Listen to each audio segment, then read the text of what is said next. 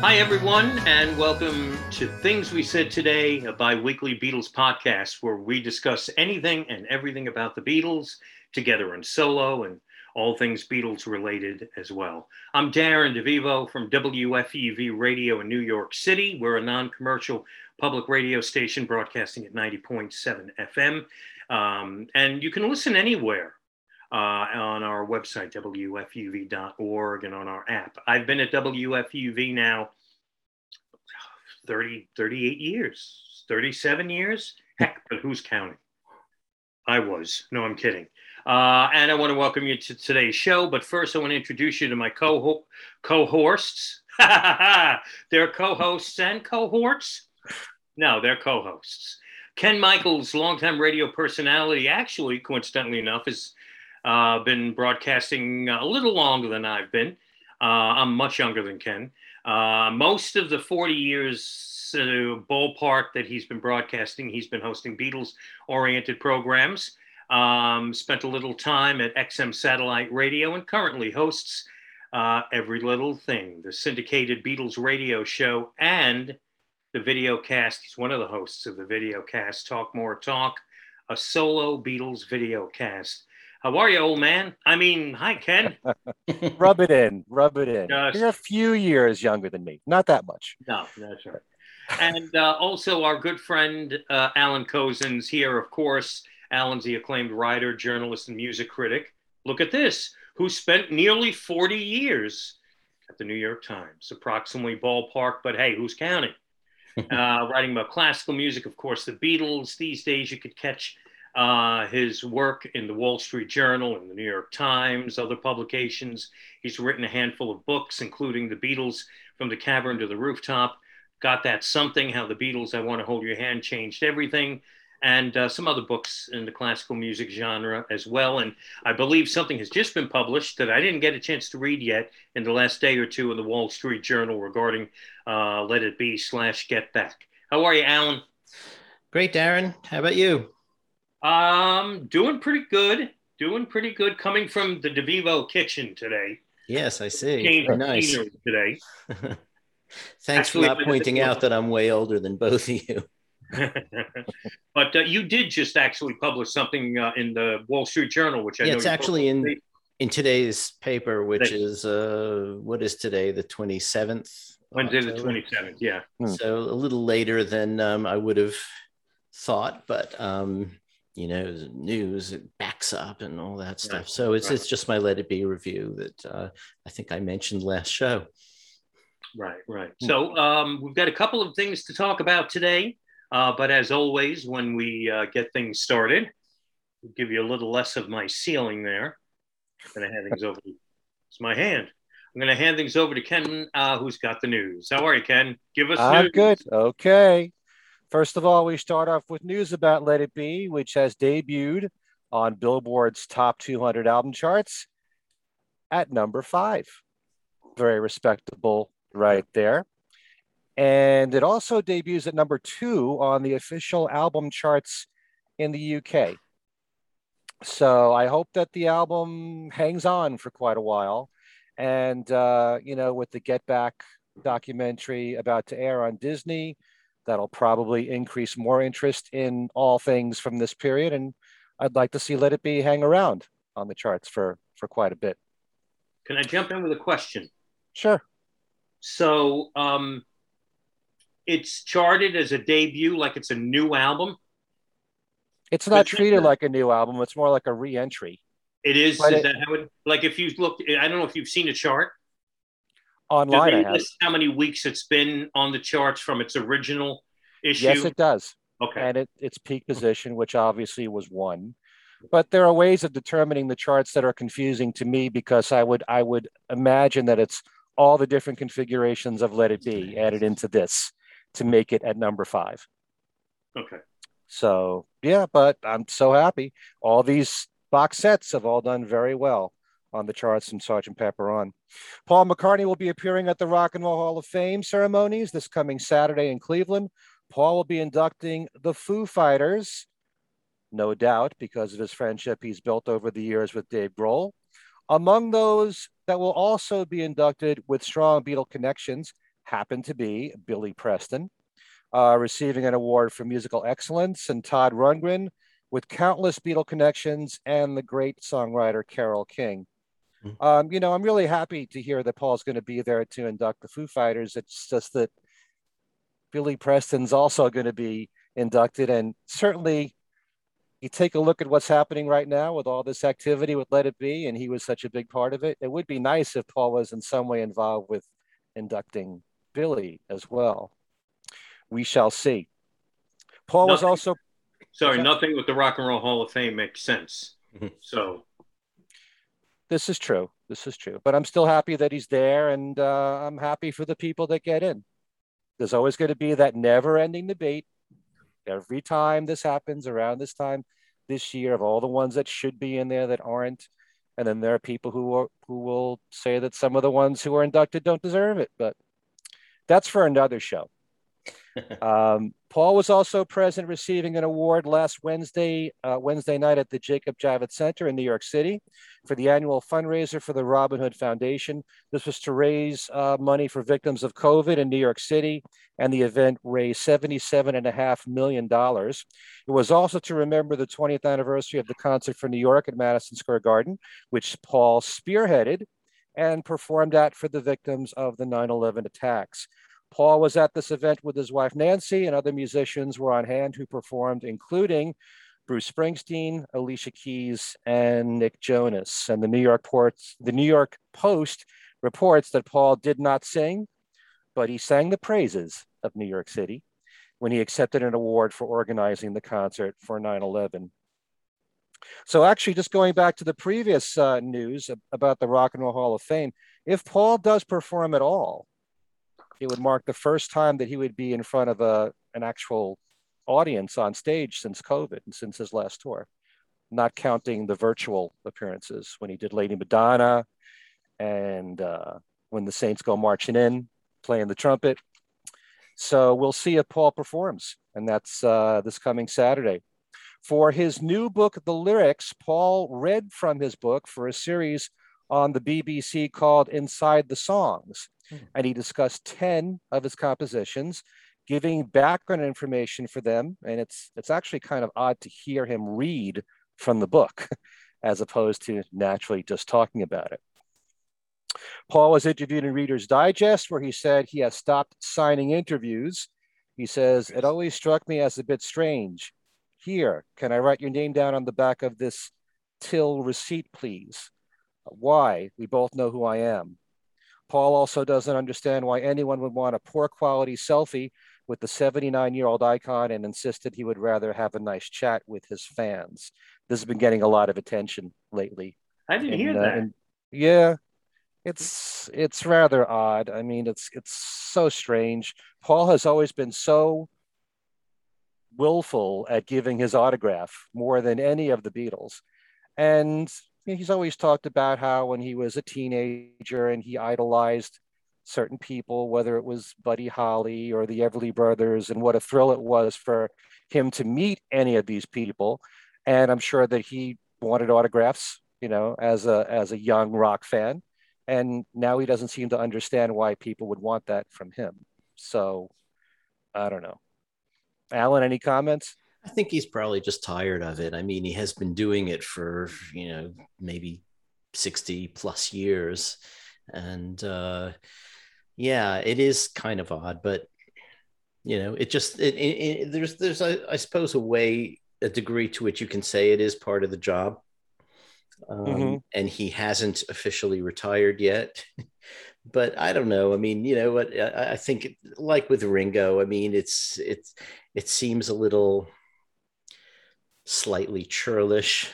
But if you don't want to sign autographs, you don't want to sign autographs. I'm sure he would sometimes. I mean, it depends probably on the situation. I think he just doesn't want people running up to him, while he's eating dinner and asking to sign something. I mean, he's taken this view for quite a while about selfies. I think he wants to control a bit more what images of him are out there. Right. But in terms of not understanding, I mean, to figure out why someone would want a picture of themselves standing next to someone as famous as Paul, or want an autograph of his, on something that they had. Figuring that out really isn't brain surgery. It's not a question of everyone knowing who he is. It's wanting a souvenir of the event in a way. So it just seemed like that was an odd thing to say.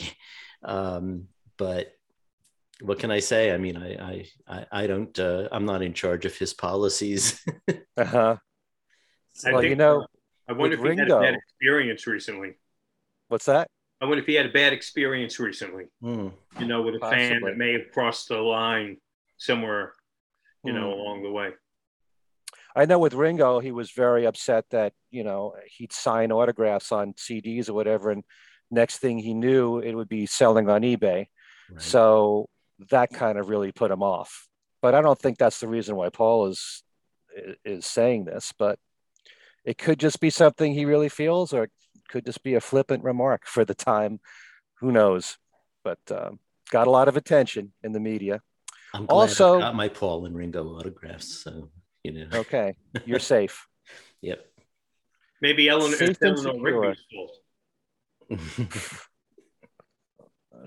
fault. Just found out about this about an hour before our taping. Katy Perry sings All You Need Is Love in a new holiday Gap commercial that started running yesterday. The Gap will donate up to $100,000 to the organization Baby to Baby. This is a nonprofit that provides living in poverty, children living in poverty with all the basic necessities that every child deserves. They will donate $1 for every stream of the new track on Spotify. Interesting. Really great idea. And I heard the version. It's nice. Starts off with acoustic guitar, then strings, then orchestra and brass.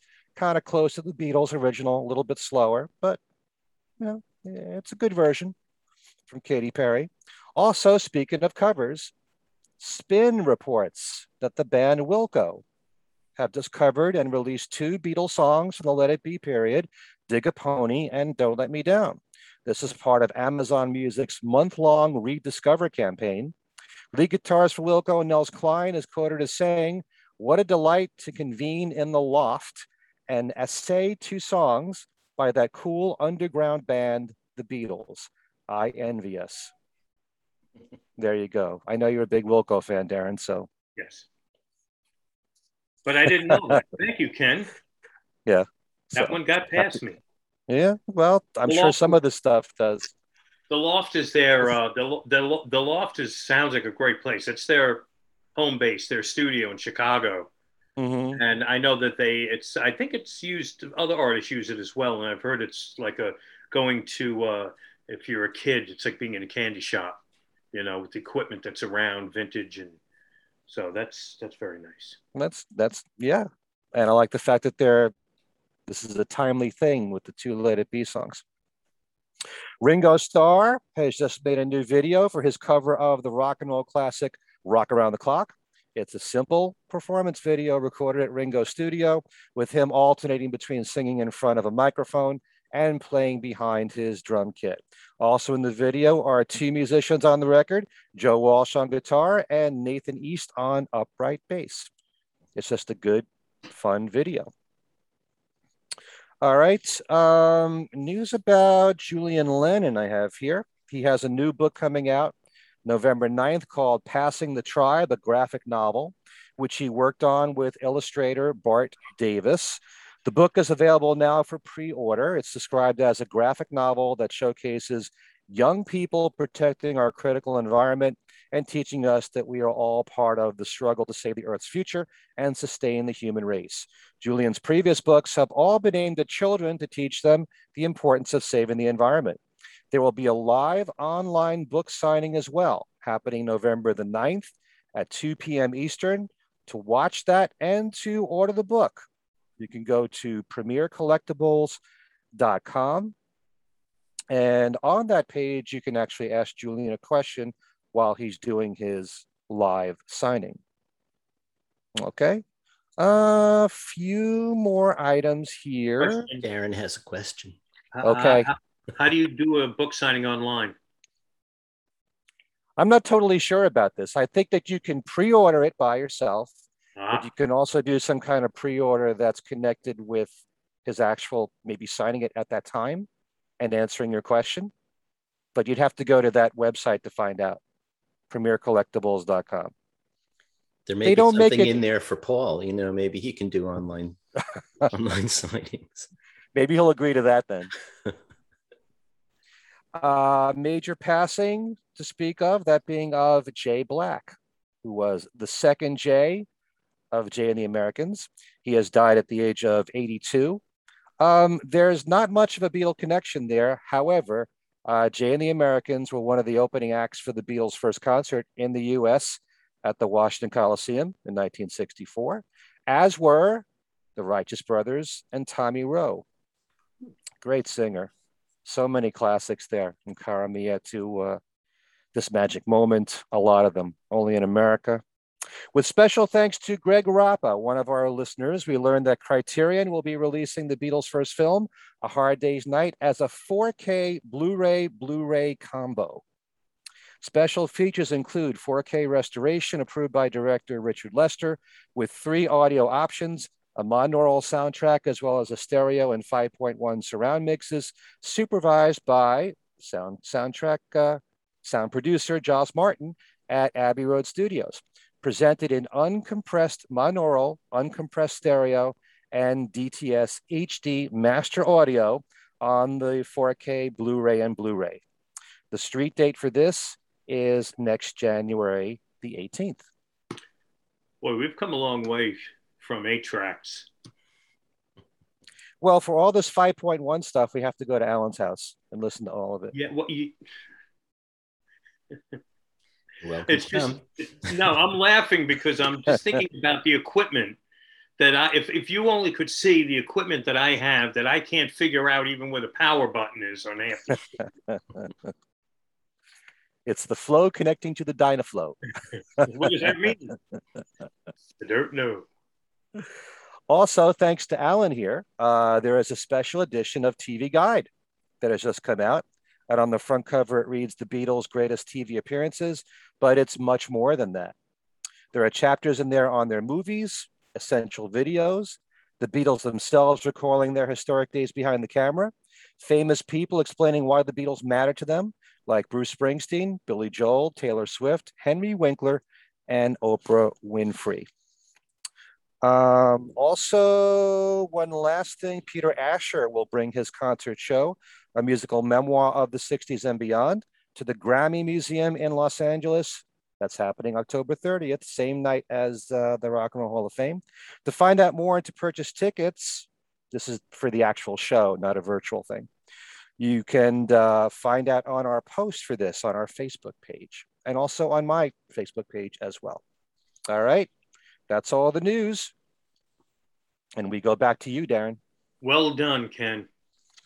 Well done. Thank you. Thank you. We're going to talk about 2 recent releases. We're a little behind on the first one, and share some thoughts about Ringo's latest EP, Change the World. And there you go. Alan's got a prop. Oh, come on. That's not fair. You didn't, I would have here. No, I would have had brought mine up here. See, I'm in the kitchen. So the only room left in my house where my music is not like taken over. In about 5 years, my CDs will be making. We'll have a new dinette set here with. So we're going to talk about Change the World, Ringo's new EP first. Then we'll get into the Beatles Get Back book. Here comes the prop. Very nice. Oh, and a bookmark too. Very nice, poking out of there. This book's been out a couple of weeks now. And I know that I ordered mine. I know there were some folks that ordered them where they weren't getting delivered like close enough to the publishing date. And mine actually did get delayed. And Who knows why? So my physical copy of the book actually arrived just a couple of days ago, and I haven't had a chance to dive into it, but been looking a lot at the book online. So we're going to chat about that. Going to chat about Ringo. We're going to start with Ringo. The EP Changed the World. Ringo's second EP released this year. Now that Ringo, as you all probably know, has said he's not going to record any more albums. He finds it a lot easier when he's got a few songs that he's finished up to just put them out. He's one of a handful of veteran musicians who has said no more albums. Sheryl Crow comes to mind. There are some other artists who, of course, don't come to mind now that I'm bringing it up, that have put out EPs. The Doobie Brothers actually just released a new album and simultaneously put out an EP, which was like a sampler of the album, a little redundant.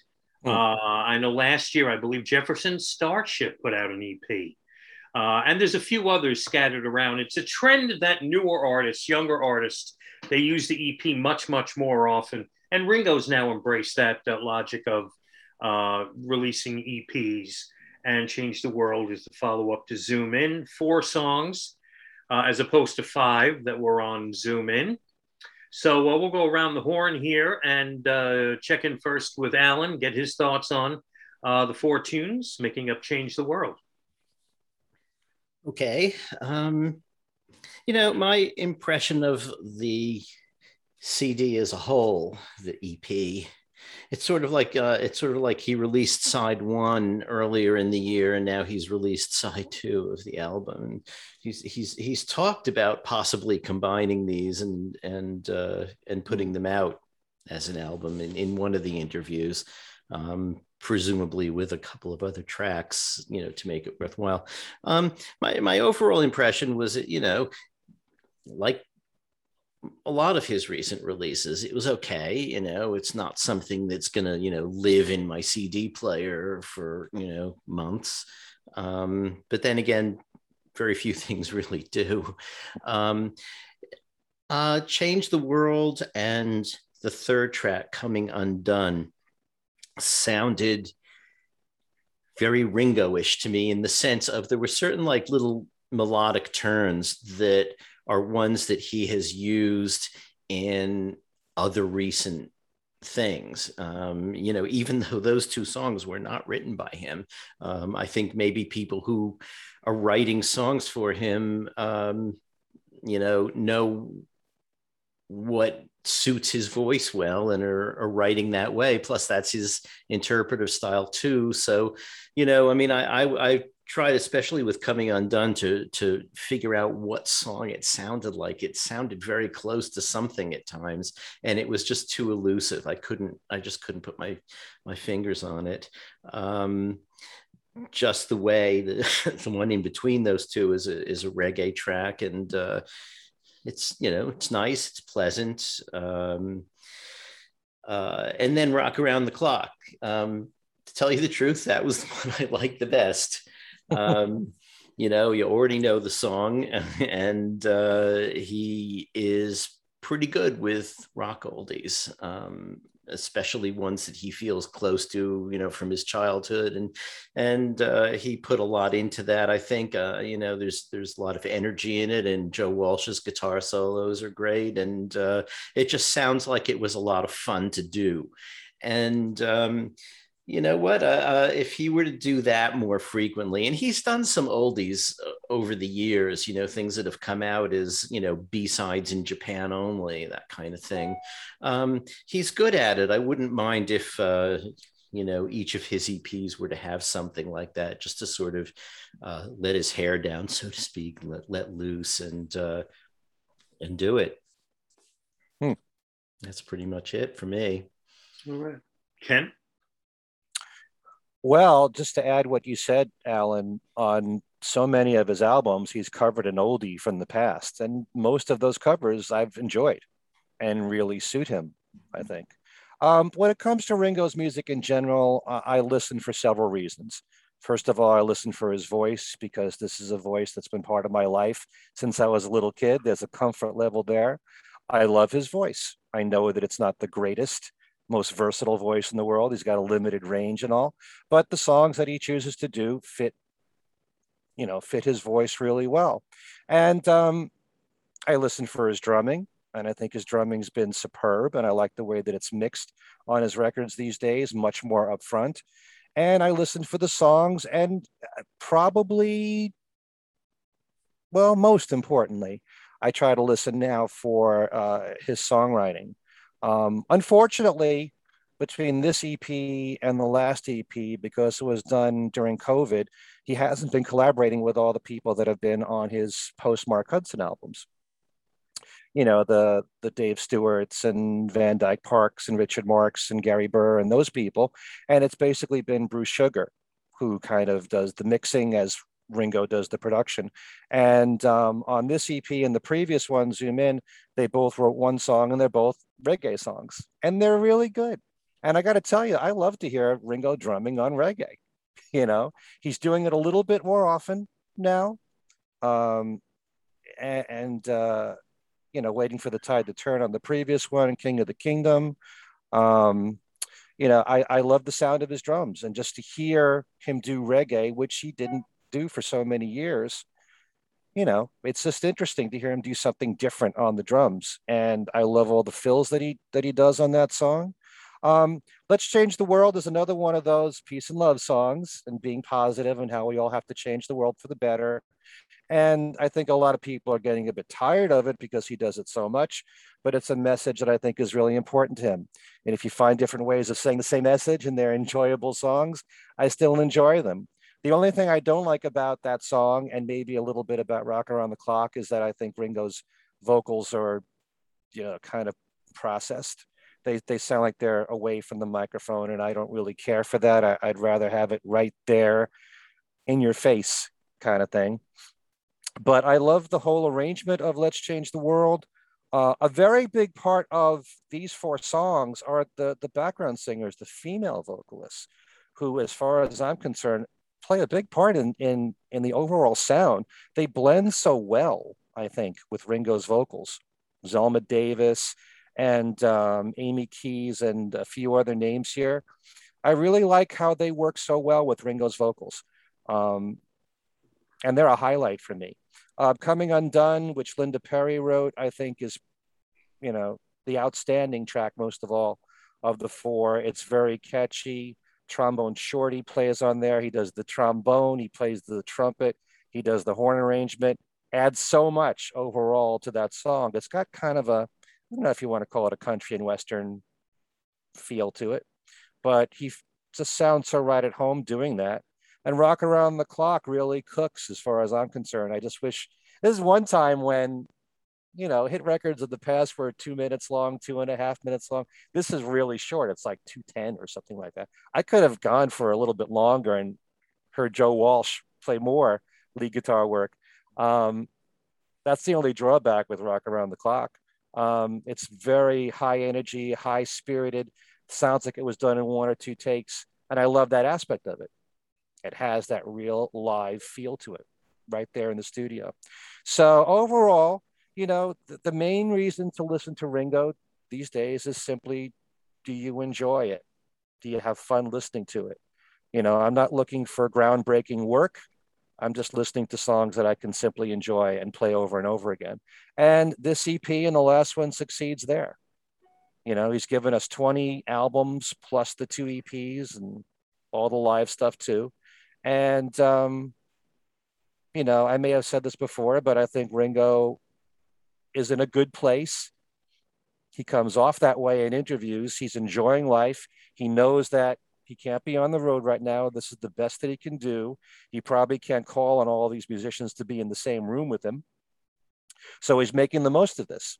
And one particular aspect of this and the previous EP is that he'll get certain artists to fly in digitally their tracks. So they're not in the studio with him, but still you'd never know it, I think, if you weren't told that. Very consistent sound all throughout. so much of the stuff that he's done post Mark Hudson has a very bright sound to it. I don't know if that's Bruce Sugar's doing. It could be, Ringo and Bruce probably was together collaborating on that production wise. But I'm very pleased with it. And I'm just so grateful at this point. He's 81. He doesn't have to be doing this. And you can just tell from listening to this that he's really enjoying doing these songs. And if this is the format he wants to go with for the moment, it doesn't take too long to come up with 4 recordings. Maybe we'll get more of this. And anything we get now is a bonus to me between Ringo and Paul.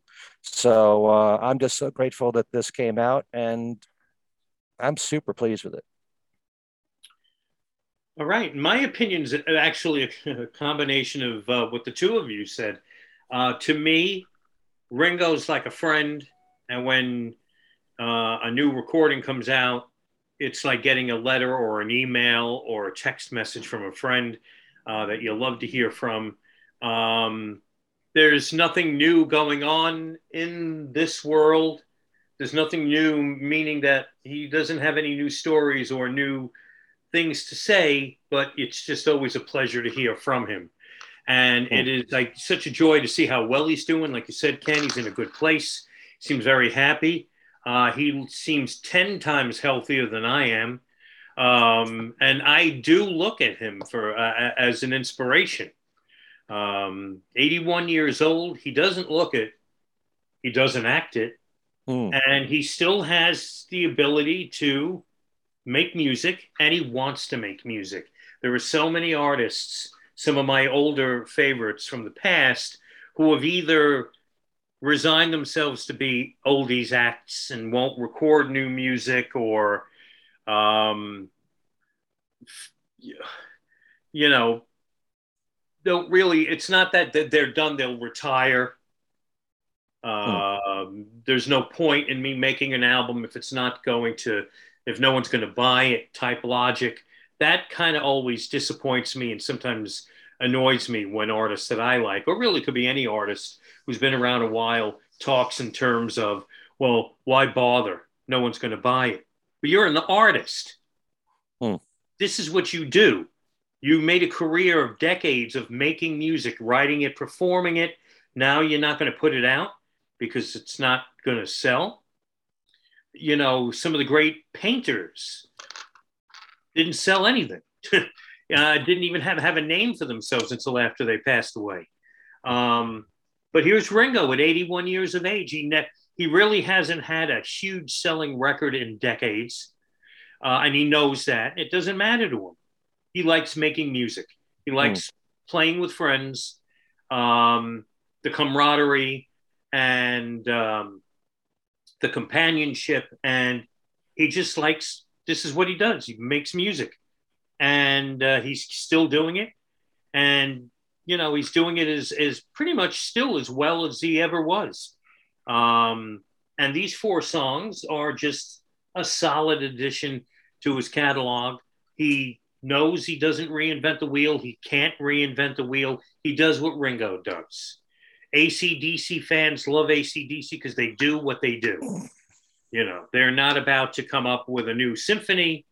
They're not about to, make a 20-minute progressive rock opus. They're AC/DC. They do what they do. You know what I mean? And there's other acts you could throw in there as well. Ringo does what he does. He's a rock and roll drummer with roots that go back to the early days of rock and roll. He loves country music and knows that he's the type of musician that can do a little stuff up front and is also excels at being a collaborator. And he uses that and puts out these EPs or, maybe another album at some point in the future, who knows? And like you said, Ken, I think you said it, Ken, I'm thankful he's still doing it. And I think it's solid. It's not, Change the World isn't anything that is going to change the world. If I want to listen to some Ringo, I'm still going to go back to Ringo or Ringo Rama or Vertical Man or Goodnight Vienna more often than not. But I want Change the World. I like Change the World. I'm glad he did change the world. I think the Let's Change the World is my favorite track. It's kind of hard to pick one. I've actually found that with these four, my opinions almost with each of the four tracks has changed each time I listen to them. This one I might not have liked as much. Then the next time I listen to it, I like it more. I wasn't nuts about Rock Around the Clock at first. I thought his vocal was a little awkward in it. And then I've listened to it again and seen the video, and I don't hear what I heard earlier on. So thumbs up, and thank you, Ringo, for Change the World. And I think Zoom In might be a touch better, if that matters. Well, there's 5 songs, so you do get one more. He's got the advantage. See that? Yeah. But so good for Ringo. Change the World, his new EP. It's on vinyl. I don't think he did a colored vinyl. I think there is one. Is there a colored vinyl? But it's on vinyl. It's on CD. Of course. I think there is. There is, and cassette. Right. You get it on cassette, and it's come to the point now where I would say more than half of the releases from all artists are coming out on cassette as well. And I think I talked about this before. I actually did see someone that had a new album available on 8-track. Seriously. I wish I could remember who it was too. So put it out on 8-track. Hey, if 8-tracks come back, this artist, that artist is a trendsetter. Are there 8-track machines? No, but I tell you what, you know what's funny is I think it's because cassettes always, when I was younger, there was something intriguing about cassettes. There was something that I liked about cassettes, but they could infuriate me because I had a really high-end stereo at home that usually picked up every fault on a pre-recorded tape. You know, maybe a tape that was poorly manufactured, or so it was a love-hate thing with me with cassettes, but I do miss them. I don't know why. That I actually recently went on eBay and found the little portable Zenith cassette recorder that I used to play with when I was a kid in the first half of the 70s. And I bought it for someone on eBay for like $20. It doesn't work, but it just was something that, like, you know, it made me happy to kind of have it or have one like it. You mentioned 8-track players. I believe there is a brand new, it's like a Walkman, I guess, a brand new cassette player, which I think is being sold on Record Store Day. And there are a lot of cassettes that are coming out on Record Store Day. Okay. Anyway. But 8-tracks, I mean, 8-tracks were always garbage. Yeah. I don't understand why that would be revived. You know, that's got to be for the novelty of just putting it on your shelf. Yeah, probably. In this day and age, I'm sure with technology, they could actually probably make an 8-track player and 8-tracks that sound decent enough, as opposed to back in the day. Always loved when the programs would change mid-song. Yeah, so annoying. or sometimes songs would be altered so that they fit properly on the 8-track. The classic example is Pigs on the Wing parts 1 and 2 on Animals from Pink Floyd that were combined as one song. And guitarist Snowy White recorded an interlude that linked the 2 parts of Pigs on the Wing, and that's never been released. Only if you had Animals on 8-track did you get Pigs on the Wing as one song with a guitar solo from Snowy White connecting the 2. So interesting. So, you know, in all these different formats, they find ways of trying to get the fan to buy it in that format somehow. Right. Yeah. The new ABBA album, I think, is coming out. I think there's at least 4 different cassette variations with different covers. At least 4. Wow. I think each cassette cover has got one of the members of ABBA on it. And they've done that same thing with, I guess, CDs or the vinyl. There's multiple editions. So if anyone's really, really, really still going to get on McCartney for all the colored vinyl that he's been putting out lately, it's become the norm in the industry right now.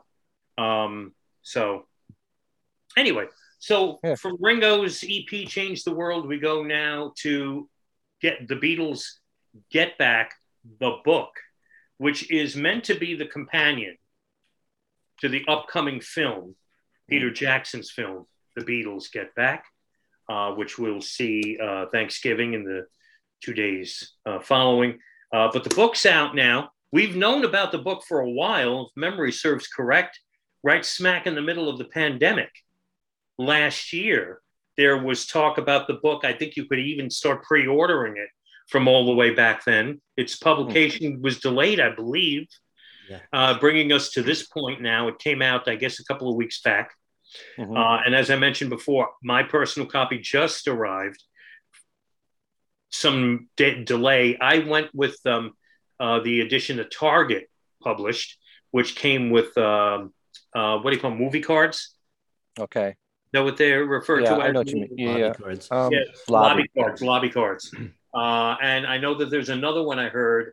I don't recall if it's like Walmart or something, had some other variation of that. And then, of course, there's the standard book. The book, the bulk of the contents in the book is the dialogue transcribed from the Nagra tapes. And if you have all of the Nagra tapes, you can actually read along. It's like, story time. The Beatles, reading a storybook to you, and you can follow along. It's a little bit of a tricky read when you're just reading the dialogue, but it's fascinating. If you want to just find out where their minds were at on a certain point during January 1969, you could go to that section and try to see in the dialogue the transcription of what led up to the argument between Paul and George, if you could call it that, or, something that you might have heard on a recording, a legal recording or a bootleg, find where its place was in the middle of a conversation. It's a little light on facts about the meat and potatoes of what was going on that month. I think the one thing that it wasn't a surprise to me, but having it in print that I liked was that even up to the minute before they walked out on the roof, there was always some doubt about exactly what are we doing? Why are we doing this? Why are we filming it? Are we playing a concert? Or are we not? Are we making an album? Or are we not? Let's make an album and a concert. No. And then there was always an air of what's the point to all of this? And it just, developed itself naturally and sort of just stopped. The project just stopped. And you get a good sense of that in the book. The pictures are great, of course. And enough of my yakking. Let's find out let's start with you, Ken, and get your thoughts on the book. I really enjoyed it because you do go day by day in the studio and know what they were saying to each other. It's a little frustrating, and I'm not sure, Alan, you could probably tell us more about this, but there are plenty of times in the book where you get the feeling that you couldn't capture every single word that they were saying, maybe because they couldn't hear everything. You see a lot of dots in between, certain sentences. So you couldn't get everything that the Beatles were saying in their conversations. But it is fascinating. Like you said, Darren, in the very beginning, they were tossing around ideas for where this concert was going to be. And even from the start, George Harrison didn't want to give a concert.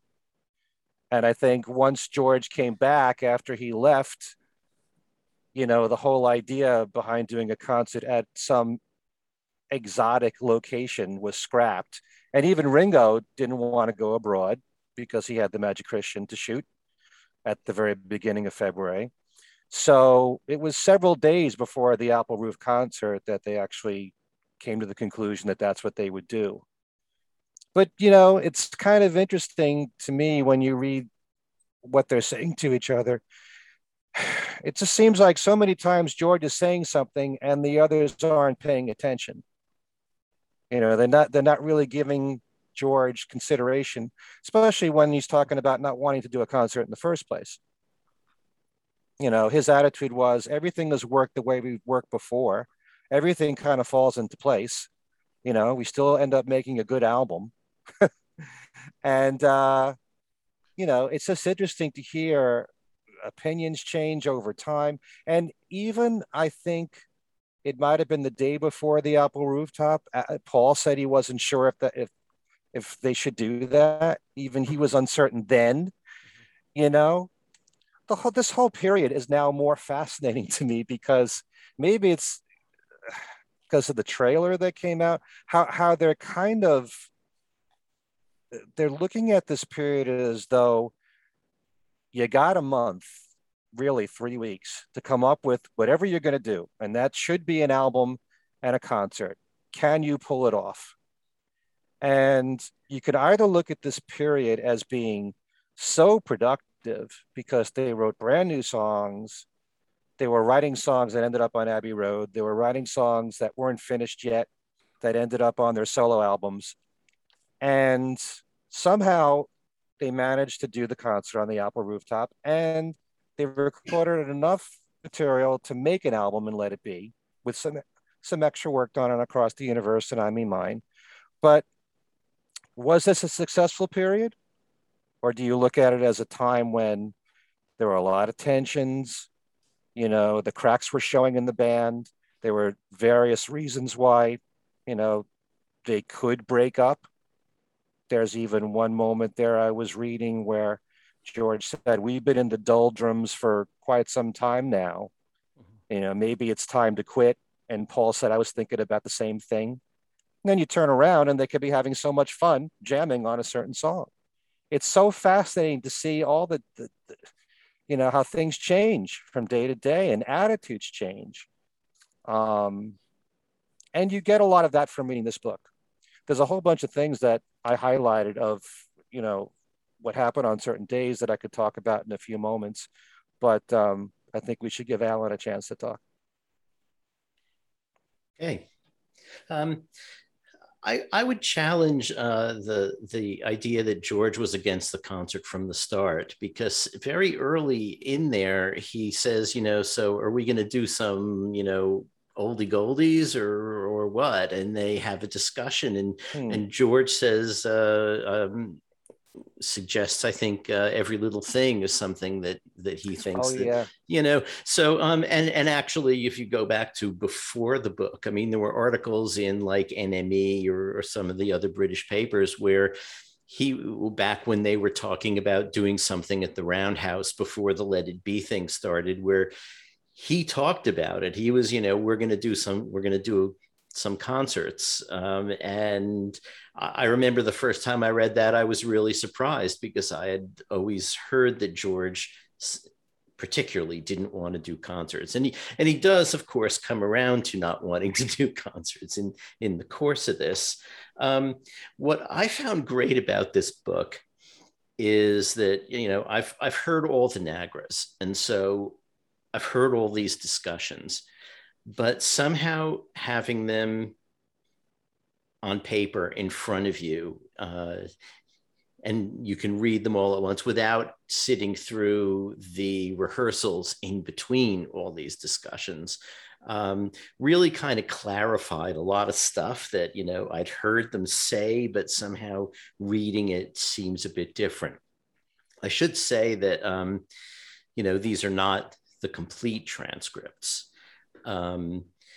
Not surprisingly, the complete transcripts are out there. Someone has gone through the Nagras and made an absolutely complete set, and they're out on the internet. You can find them one way or another.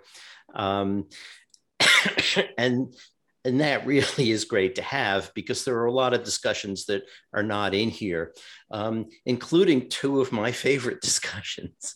One, which I'm pretty sure I've mentioned on this show before, when they're writing Get Back. And Paul's coming up with new words, and he says, I've got it. Jojo left his home in Tucson, Arizona. And John says, is Tucson in Arizona? And Paul says, yeah, it's where they film High Chaparral. I can't think why they left that out. I mean, that is such a great exchange.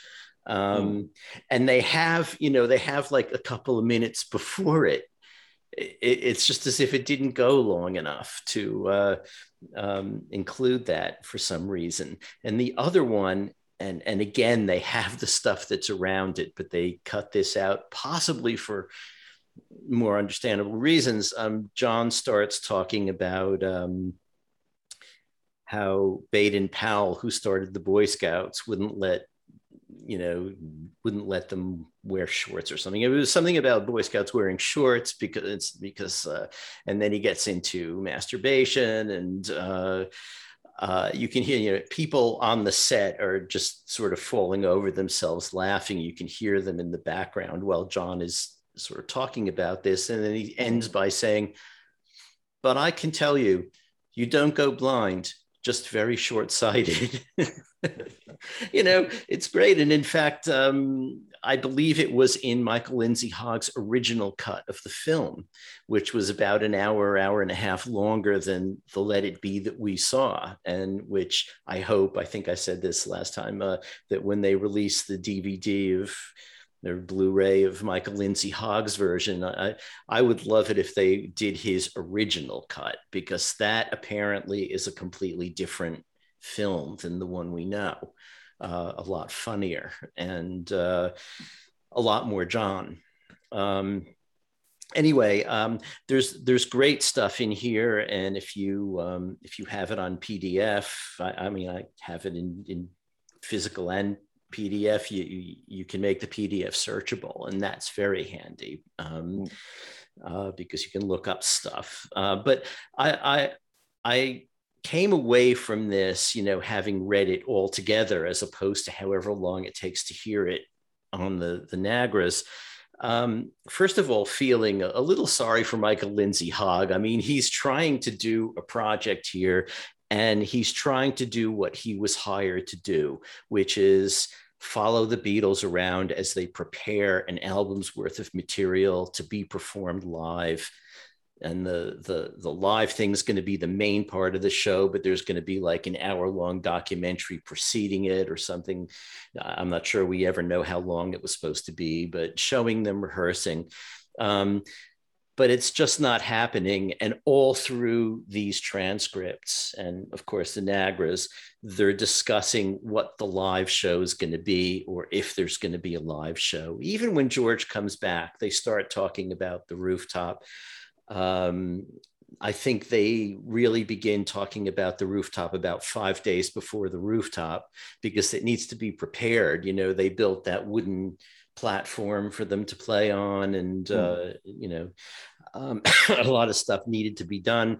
Talking about hiring a helicopter, which they said wasn't done, but I mean, there are shots that look like they're helicopter shots. For instance, in the Get Back video, more than in the film, it looks like you're coming down over the rooftop and you're seeing them. You've seen that, right? I mean, it's what it looks like. Yeah. But also, the way they're going back and forth, and Michael Lindsay Hogg's, what has to have been frustration, although he's keeping a really good sense of humor about it. There's so many things, references that they make to things that went on in the past, like Manila and Memphis, just saying Manila and Memphis. And John Harris, who edited this, put in a little italic note explaining what those mean for the, for people in the world who don't know. But what he didn't say about Memphis, I mean, he talked about the KKK protesting outside the concert, but I don't think he mentioned that during the show, firecrackers went off and they all looked at each other to see if anyone had been shot, So you can see how these, that in Manila became just sort of, one word evocative symbols for them. All they need to do is say the one thing, and they all knew what they meant. There are some great discussions, like, Paul talking about John and Yoko. He's very open to John and Yoko. and basically taking the point of view of, okay, John wants to be with Yoko. I mean, he always goes a little overboard, but like, we can't tell him not to bring her to meetings, you know. Let's see, there really were so many things. This is a very rich book of stuff. I wish it was absolutely complete, but what's in there really tells us a lot. Another thing is when Ken was talking, and you said, you know, to do a new album's worth of stuff in a month. Actually, the original plan, you know, they talk about it, is to do the concert on the 18th. Now they're starting on January 2nd, and they expect to have a whole album's worth of new stuff ready to perform live on January 18th. That seems a little bit insane for a band that hasn't played as a band in public for 3 years, close to 3 years. You know, but, you know, it was very ambitious, and they obviously had some confidence in themselves. But, you know, it is kind of crazy to, you know, consider, you know, how much stuff they ran through, how many things that ended up on Abbey Road and solo albums that, you know, they touched on and could have prepared. And you just begin to think that if they had done this after Ringo did the Magic Christian, right, instead of before it, so that they wouldn't have had a deadline. So they could have said, okay, if it takes us a month and a half to learn all the material, fine, then we'll do the show or whatever, you know. And the amount of material that was brought up, they could have done another double album, you know. So yeah, I mean, I really enjoyed this book. It's, I think, going to be a great reference for this particular period in the Beatles' history, along with the Nagras.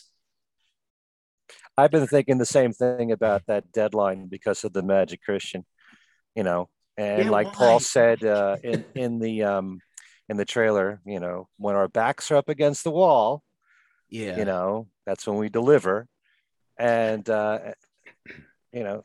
I mean, you could also really take the point of view. I was thinking this while I was reading that, you know, well, wait a minute. Okay, Ringo has the Magic Christian to do, but, you know, fundamentally his job is being in the Beatles and being the Beatles drummer. So doesn't that take precedence over being in a so-so film with a great Badfinger track in it? You know?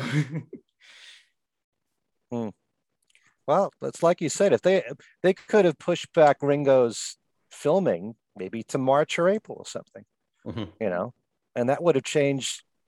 That could have easily changed the whole outcome of this. I mean, I think the album and the concert. I'm sure there were so many, you know, wheels that were in motion regarding the Magic Christian. They couldn't probably push it off, but it's a fascinating thought about what would have happened if they had more time to play with. Actually, if I'm not mistaken, the Magic Christian was to be filmed at Twickenham. Right. And so they actually let the Beatles use the film studios and delayed. That's why production. Peter Sellers turns up during the filming. And Peter Sellers was present for the Baden-Powell Boy Scouts in Shorts discussion too. In going through this book, I came away with a few things. Nothing that I really was that wasn't totally eye-opening to me. I kind of knew some of these facts. First of all, you know, we've had this discussion that the Let It Be movie painted a dark picture of that time. And a lot like what happened coming out of the release of the White Album anniversary set, which we also have always heard was a very fractured time for the band, making that album. But then the box set comes out and Giles Martin leads the way saying, no, it actually wasn't like that. It was a rather positive experience. And what I came away from that was thinking, when the on-air light was on, it was a positive experience. But there was still life going on when that light was off. And, things were starting to rear their ugly head. Life was. And here, again, we see the dark side of this month in the movie Let It Be, and perhaps a rather fractured album that comes out that Phil Spector has to put together, which really isn't anything like what they originally were planning. And then we get, now we hear about Peter Jackson's film, and it was a positive, fun, happy time type idea. This book, you can see that, there were tensions. They were going on. Regardless of what anyone else says, they were going on simultaneously with the good times. Like any band of brothers that have been practically living together for as long as they have, there's going to be bad along with the good. And going through the dialogue, you do pick up here and there moments of unease.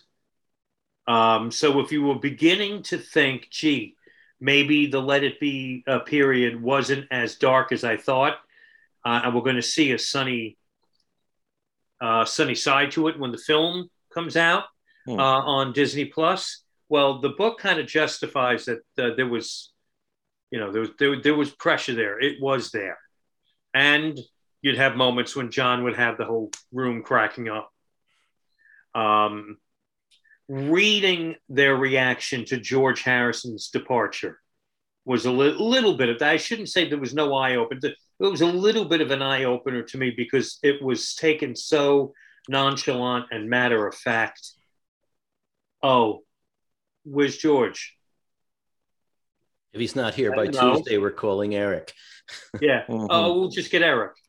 Very off the cuff, matter of fact. I would think they would go into crisis mode. No, they didn't. It was almost like another day at the office. And even if you knew that, reading the dialogue of how matter of fact they were about the whole thing is a bit of an eye opener. Actually, seeing it in print right in front of you. It's also clear George is not happy at this time. There's very little pleasure he's getting out of being in the Beatles.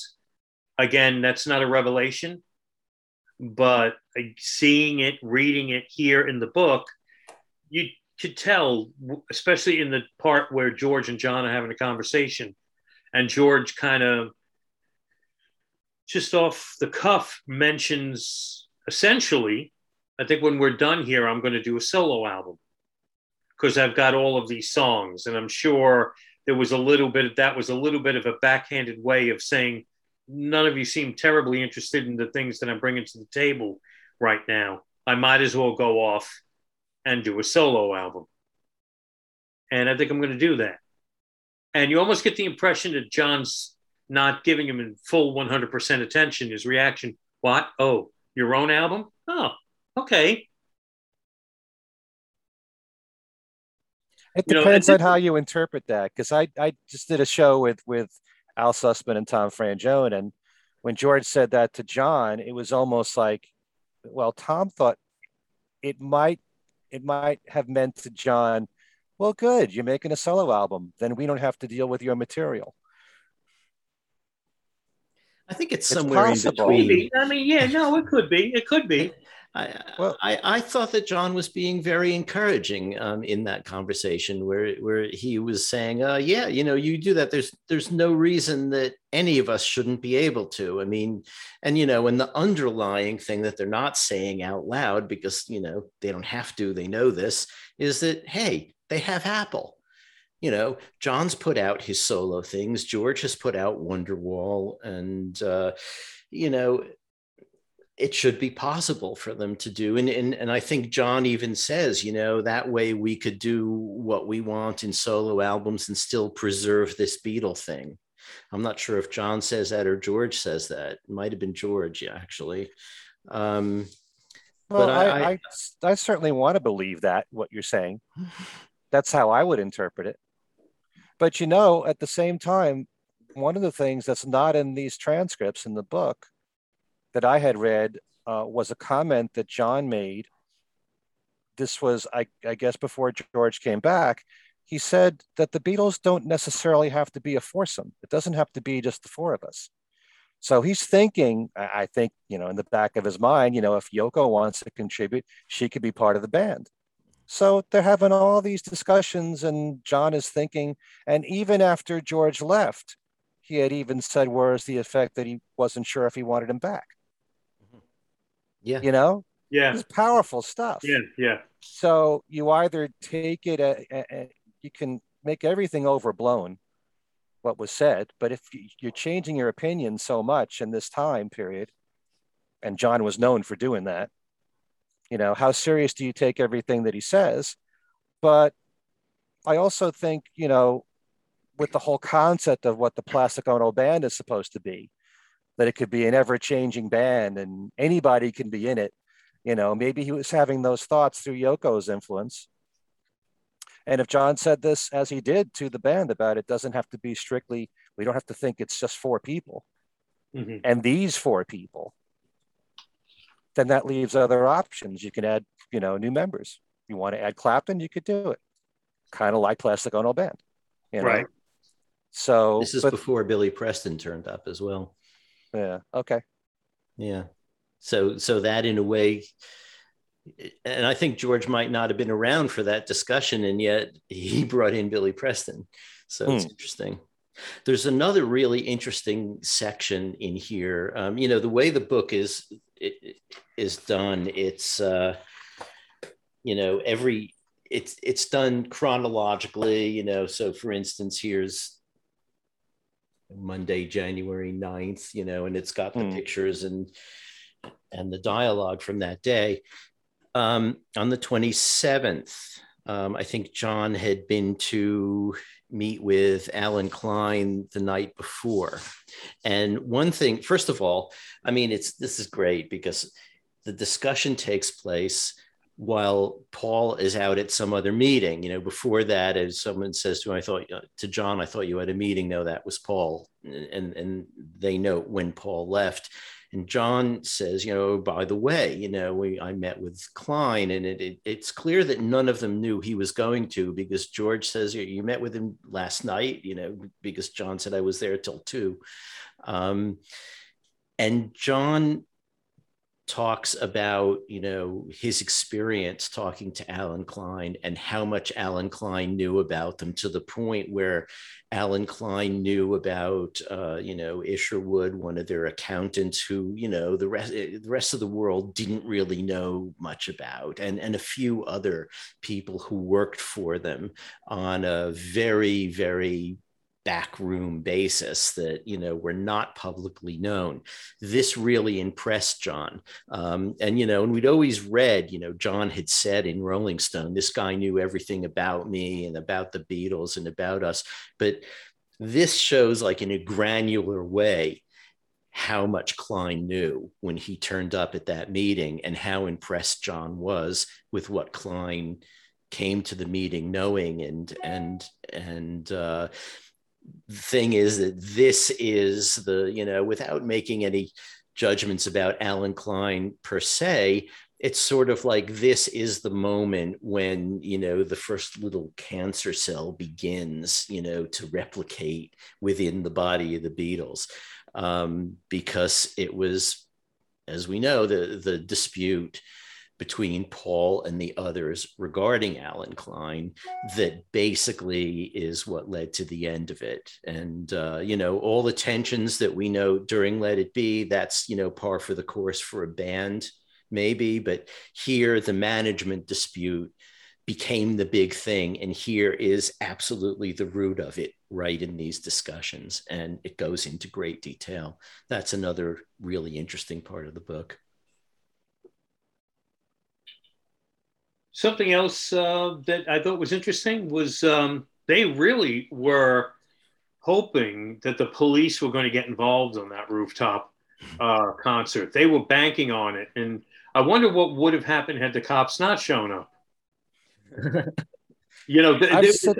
I never knew that they were so sure they were going to show up that they wanted them to show up, and they were thinking even extremes of being carried off and taken away by the police. They had camera crews set up in the which we see in the movie, the shot of the cops coming to the front door of Apple, but they had that set up behind a two-way mirror that they wanted, to capture any activity going on down in the lobby. I thought that was pretty interesting, and that actually, even at times, reading between the lines, almost became like when the cops show up, that'll make this performance, that'll make the story, that'll be why we're doing, why we're doing this. That's how we'll end it, Yeah. Well, Darren, I'm glad that you brought that up, because it does say in the book here, and Get Back, and the actual date here is January the 7th. Paul actually says, it's almost in a way we should do a show in a place we're not allowed to do it. Like we should trespass, go in, set up, and then get moved. And that should be the show. Getting forcibly ejected, still trying to play your numbers, and the police lifting you. It's so ironic that he said this, because that's exactly what happened. It makes you wonder if maybe this was all planned or staged from the very beginning, once they decided it was going to be on the Apple rooftop. Yeah. I think once you decide that you're going to play a performance on a rooftop in the middle of London, the odds are extremely high, like maybe very close to 100%, that the cops are going to come. It's the middle of the day. It's in a business district.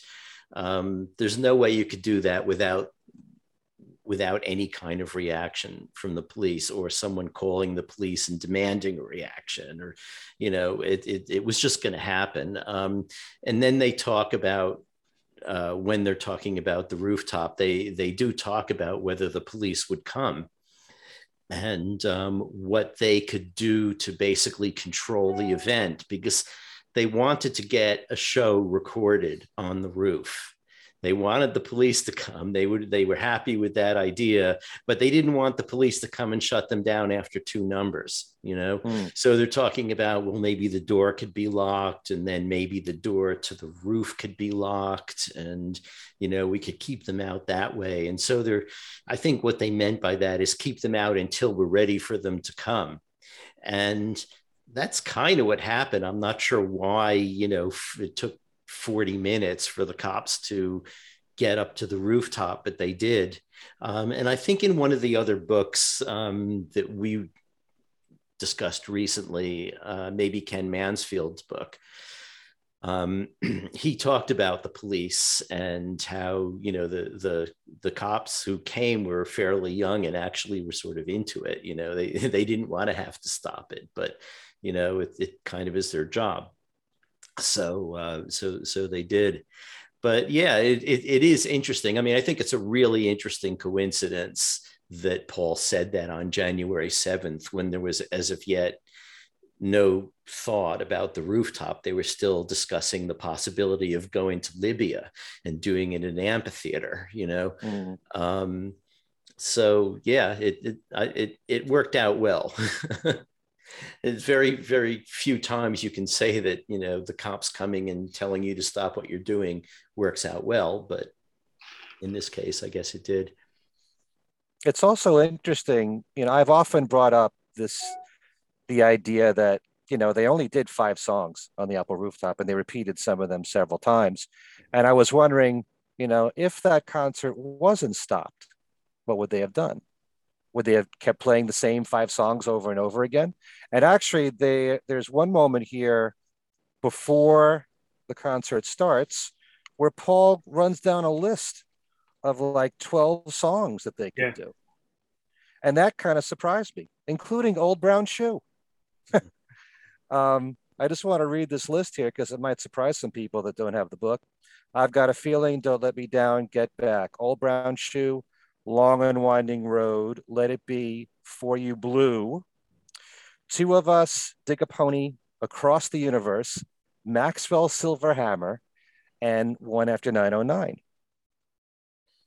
But they knew that some of it shouldn't be done on the roof because it had a piano or right, whatever else. And George Martin said that for One After 909, bring an electric piano, for that. And you couldn't do Let It Be or Along the Winding Road for that reason, I guess. Right. You're not going to bring up an acoustic piano all the way up on the roof. But I found it really interesting. This is the first time that I've read this, actually, although it was in the original book, I'm sure, that John said that he tried to give One After 909 to the Rolling Stones instead of I Want to Be Your Man, but they didn't want it. Did you ever hear that before? Well, just listening to the Nagras, yeah, but it's not something that really stuck in mind particularly. It sounds like the kind of thing that John would say where you wonder whether it's even true or whether he's just riffing, Okay. Someone has to ask Mick Jagger. Okay. I have a question for the two of you. I have the book here on my iPad, and I hopefully can find this now. I was wondering, because I'm into the logistics of things. My goal now is one of these days when I'm back in London, I want to get in, even though it's been completely remodeled. I want in that building. Now, it's been in Abercrombie and Fitch. I don't know if it still is. But there is a little, I think some sort of little like area where they acknowledge the fact that Apple was in this building. Because I'm going to get on the roof just to see it for myself. It's also been remodeled. There's a video and there's some photographs of today where renovations were done on the roof. The logistics are a little different up there now. Does anyone know where this picture was taken? What within, I guess, the Apple building, the door, the big grand wooden door that Ringo is sitting in front of? Any ideas? Don't have a clue. No, they had some fancy offices in there. That could be just outside one. Like they had a large sort of boardroom, right? Boardrooms, which in the course of researching the McCartney Legacy Volume 1, I did an interview with Peter Brown where he described some of these rooms where they had meetings, a particular meeting that I was asking him about. And it was like a big boardroom that had an elevator at the back that went down to the kitchen so that the kitchen staff could bring up food to serve in this boardroom. Or maybe it was a dumbwaiter or something like that. Really kind of a fancy or architecturally fancy stuff. So that maybe that could be the door of that room for all I know. And I know I'm being silly here with some of these observations, but I find pictures like this fascinating. Now, if you've seen the roof today, or if you've seen a picture of it pre-concert or somehow, you'll notice that, well, you won't notice unless you see it. There is no railing, and being someone who's a little skittish of heights, I don't know how well does this Trent? Can you see that? How well that? Okay, they put in fake scaffolding to act as barriers at the edge. Yeah. Can you? I don't know if that. Yeah, I can see it. Yeah. And this guy's leaning on it, like. I'm sorry. That really gives that can give, can it? That's not there permanently. That thank you. I guess it's possible. Right. I mean, they had to build up the roof to have this, and of course, the staging that was done. A lot of wood had to be brought up there to have, to have a reinforcement. I guess they were thinking that they could fold through the roof. They brought enough stuff up there. But stuff like that, and you could dig into all of these pictures all in one place here in the book. You get a better look if you have the book and you want to find a picture that looks a little like this. You could see how the scaffolding has been put up in the front of that there's you can walk right off the roof. There's no barriers there, and the camera crews were hovering right near the edge of the roof, getting their shots, and they've got equipment leaning up against those, barricades, temporary barricades they've put up. Just I find that type of thing very fascinating on where the magic happened.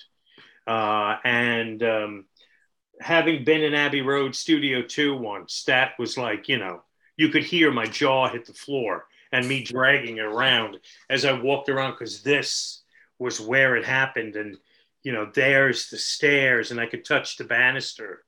And just fascinating how they pulled off this, in a little space. And Mal Evans earned a paycheck lugging all that stuff up the stairs to the roof, all the equipment and building the stage and all that.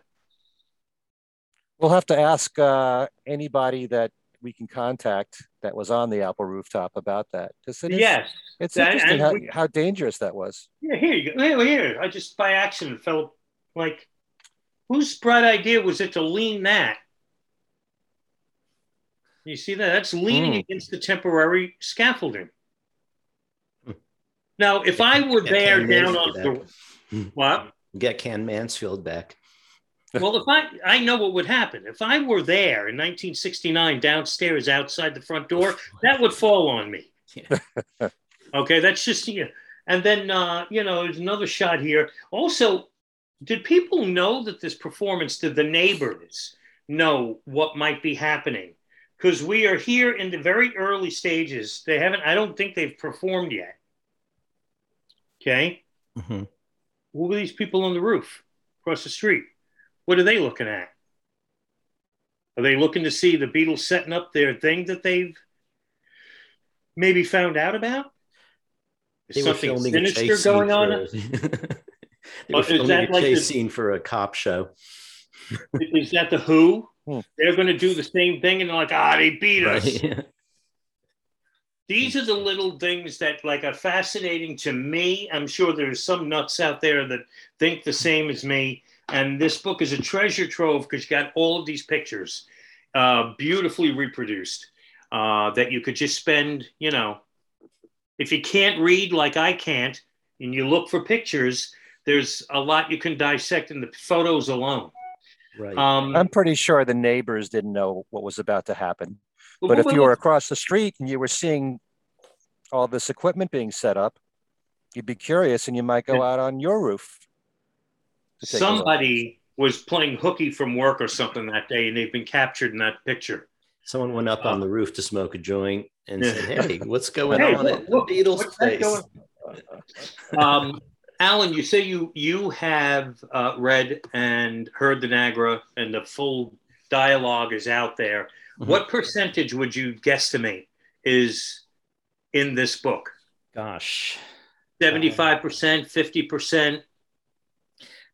I would say at least 75, maybe more. I mean, the only way I was able to really judge was looking specifically for things that I wanted to see if it were included, and didn't find them. But I can't think of, huge swaths of stuff that isn't in there. It does a really good job of sort of going from the first to the last day and getting an awful lot of the dialogue. So maybe 75%, or it's certainly well more than 50. I'm pretty sure of that. It also includes, excuse me, some of the dialogue from people on the street, which I really could have done without. I mean, it was interesting seeing it maybe the first couple of times I watched Let It Be, and I gather that it's going to be in the new version too. But I know this sounds, I use the word churlish for Paul about not wanting to sign autographs before, so I'll use it about myself as well. Maybe it's churlish, but I don't fundamentally care what a bunch of people on the street in London in 1969 thought about the fact that the Beatles were playing on the rooftop. Some were open to it, some weren't. Some liked the Beatles, some didn't care, some liked their stuff but didn't buy their albums. None of that means a thing to me. I don't care. I don't need it in the book. I'd rather have the Baden Powell discussion in there. And I don't need it in the film either. So, Peter, really, you may have time to recut. Get those people out. They're not interesting at all. Thank you. Yep. Certainly in the Get Back documentary, leave out the people on the street. But if you're going to put out the original Let It Be Again, which originally I heard they were going to do, keep it intact. Yep. The way that it was. Yeah. If I can make one more goofy observation here, I found another picture that I didn't see before. If you can, I don't know, again, I'm sorry if it, well, you could kind of see. No, I can see it. That's before the show. That's when they're probably looking over the situation and can we do this and what would need to be done. There's a skylight of some sort that had to be covered. There's, right. So even more of a reason why they needed to put in the planks of wood and build that sort of a stage, if you will. And on the edge, there's no railing whatsoever at the edge of the roof. So I wouldn't go near the edge, even if there was a permanent thing there. But actually, what struck me about those pictures, like the one, there were a few like that, was that, like, we know how cold it was up there. I mean, we've heard from someone who was up there how cold it was up there. So seeing Mal in a short sleeve shirt, just standing there, not looking like he's freezing is kind of unusual. Big burly Mal. Yeah. You know what I mean? I kind of think the same thing about the Abbey Road photo shoot. It was August. They were wearing jackets. Yeah. What? Anyway. I don't know. You think too much, Darren. I'm sorry. I just want to mention a few things that maybe I could toss around here and maybe one of you have the answer to. Very beginning of the book, George Harrison walks in with the others and he says, I wrote a song which he referred to as Taxman Part 2. I'm trying to think of what that could be. Don't know. Sort of wondered about that myself. Yeah. January 6th, there's a discussion on actually doing 2 concerts. They do a lot of talking about what kind of audience they're looking for early on. Also, George suggested to Paul that he should give Let It Be to Aretha Franklin, which he ended up recording, which I found to be pretty interesting. One particular day, January 16th, Paul's the only one that showed up.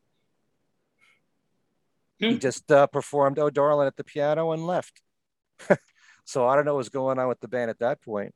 There's never... What was the date of that, Ken? January 16th.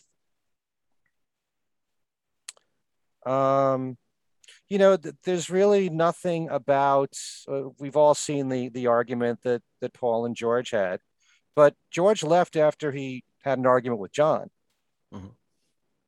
And I wish that there was something in, as far as a transcription, about talking about that, what they were talking about or arguing about, which led him to walk out on the Beatles. Yeah, and that isn't in the Nagras either. It apparently took place at lunch. It's interesting about the argument with Paul and George that we know from Let It Be, because when you listen to the Nagras or now read this book, you're seeing a lot more of the discussion. And it's really interesting because there are 2 things going on there. One is the specific stuff about the song and Paul talking about, it's complicated and let's do it, complicate it later. And George saying it's not complicated. But beyond that, there's a larger discussion of basically how to rehearse. And Paul and George have different philosophies of that, both of which are valid, but they each want to do it a different way. Paul, I think, wanted to just, keep, when there was a problem, stop and fix it. And George is arguing that, no, we should just keep playing through these things. And as we keep playing through them, they'll get better. It will come together. So those are 2 different ways of looking at it. I mean, I don't know. I've been in bands. We've done that both ways. I'm sure you guys too. They're both valid approaches.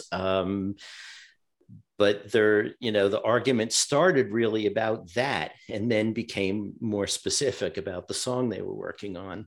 And it isn't, as you read it isn't a knockdown drag out. The only thing that makes it look in the film a little more intense than it is because they don't want to be having this discussion in front of the cameras. And so they lean in and kind of like semi-whisper, so that they can be out of the range of the cameras, but they're picked up anyway. It's not a horrible fight, but it does have, Paul saying, every time I'm trying to help, but I seem to be annoying you. And George says something interesting. He says, no, you don't annoy me anymore. anymore. So obviously there's some history here that we don't quite know, because maybe it was during the White Album. We didn't have the cameras on. We didn't have Nagras running the whole time. So interesting stuff like that. There, it doesn't solve every mystery. It raises a number of mysteries, but it does solve a lot, this book. There will always be mysteries when it comes to the Beatles. There's also a photo of them with Alan Williams, who visited them. I don't know what the circumstances were, why he chose to visit them then. Long and Winding Road, Paul says, we were planning to do it anyway for a couple of numbers, just to have a bit of brass and a bit of strings. So he was thinking about it being a little bit more elaborate than just the band, early on here. So that's some of the stuff that I found to be really interesting. Yeah, that's a part I don't remember hearing. I'll have to now go find that and see if I can hear that bit of dialogue. But yeah, it was interesting that they wanted to that he thought of it, and he said, "I don't like it bare," which is interesting. Because bare was how it would have had to be if they stuck to their original plan. But as you can see in this book, I mean, partway through it, they changed their focus to, okay, now we're making an album. It's no longer for some final performance. We're making an album. We're just doing it as an album. But the performance idea never went away. I think Michael Lindsay Hogg really wanted to do that. And Paul goes back and forth. We get the impression a lot of the time that Paul was really gung-ho on this, let's do a performance the whole time. But there's part of this where he's saying, yeah, I don't know if I want to do it either. And as I think Ken mentioned, he wasn't sure he wanted to go on the rooftop. And there's another interesting point where John says, I have agreed to everything that has been mentioned, whether it was doing it in Africa or on the moon or whatever, or on the rooftop. I've been for it, and it's again a little different than the sort of received wisdom of what John's feeling was about it, some of which may come from John's post Beatles interviews.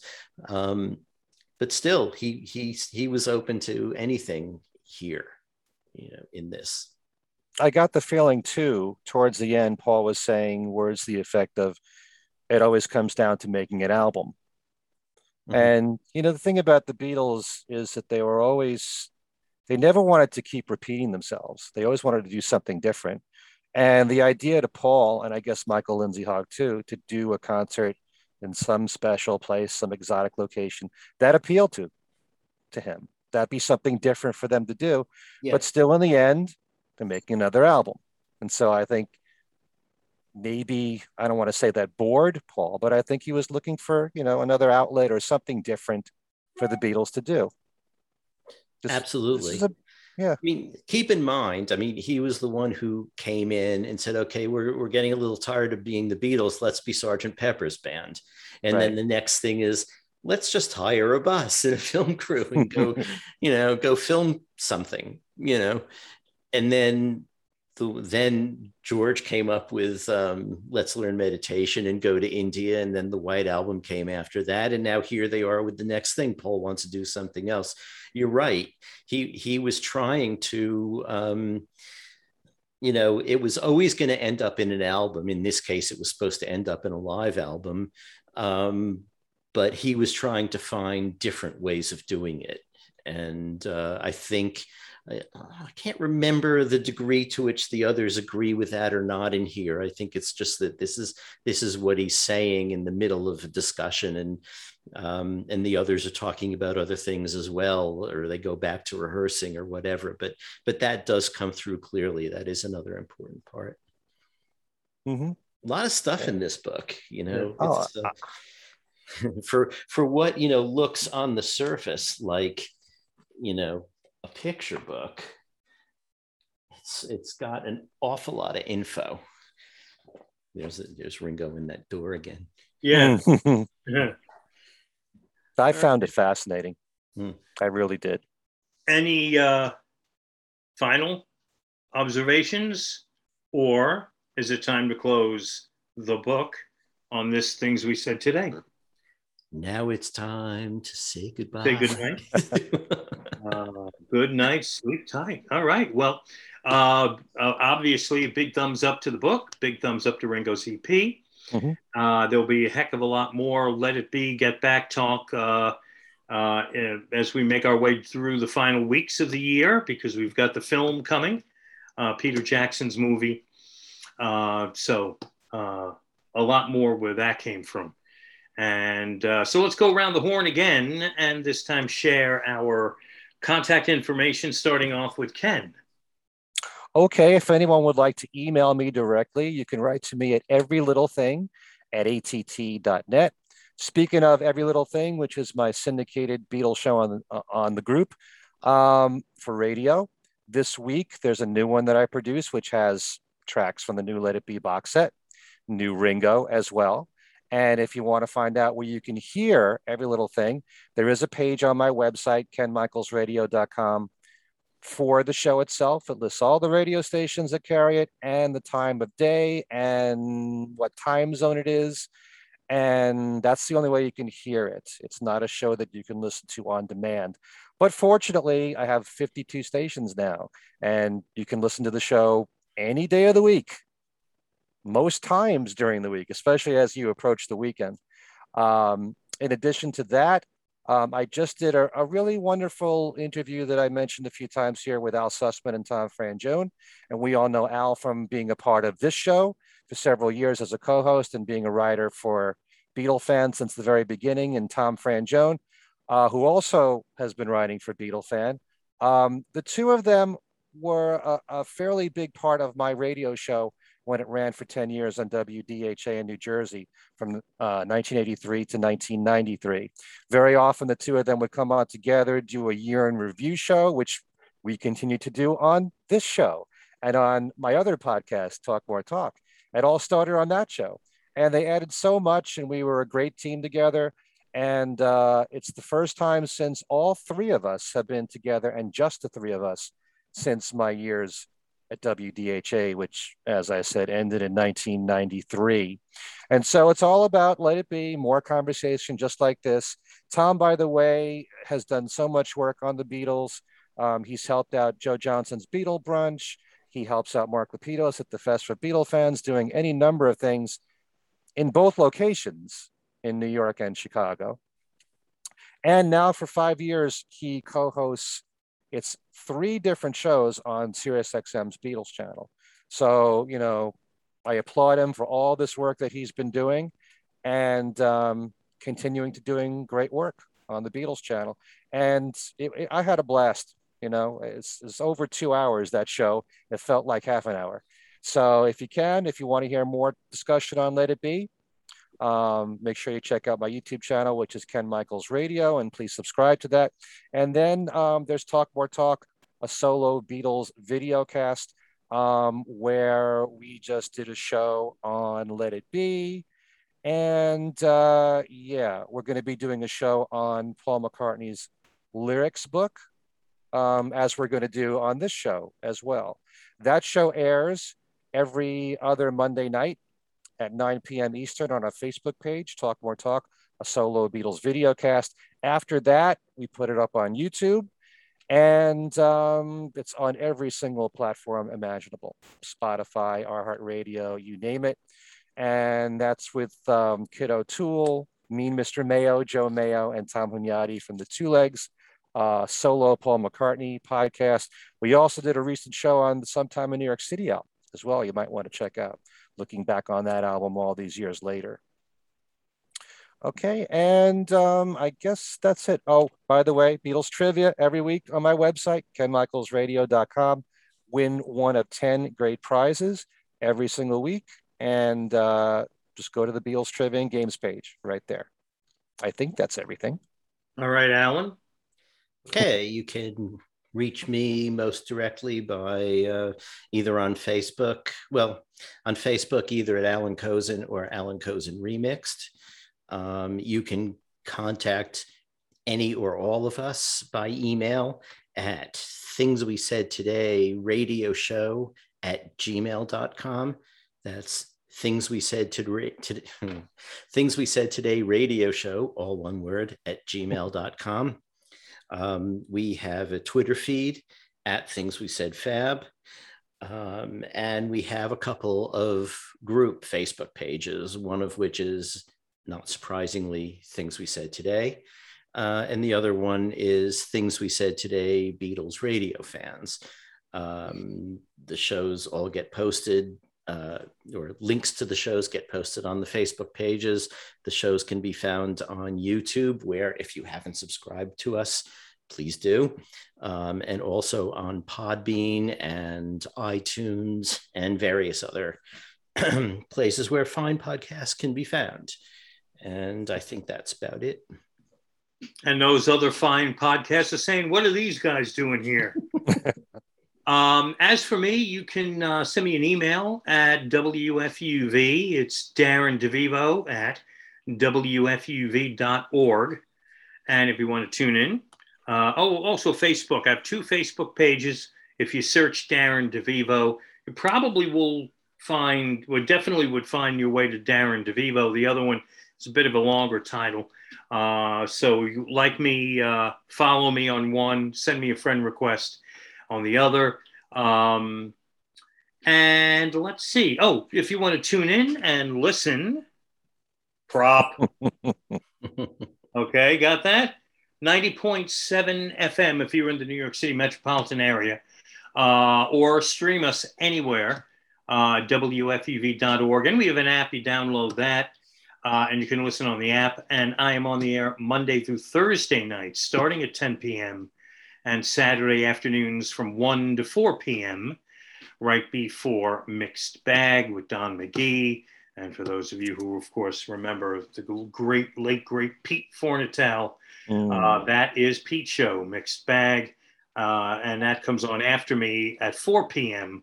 on at WFUV on Saturday afternoons. So that's about it for Ken, for Alan, and me. Thanks so much for spending time with us, and we will see you in a couple of weeks, and enjoy your Let It Be box set and your Get Back book and your Change the World EP. Later. Take care.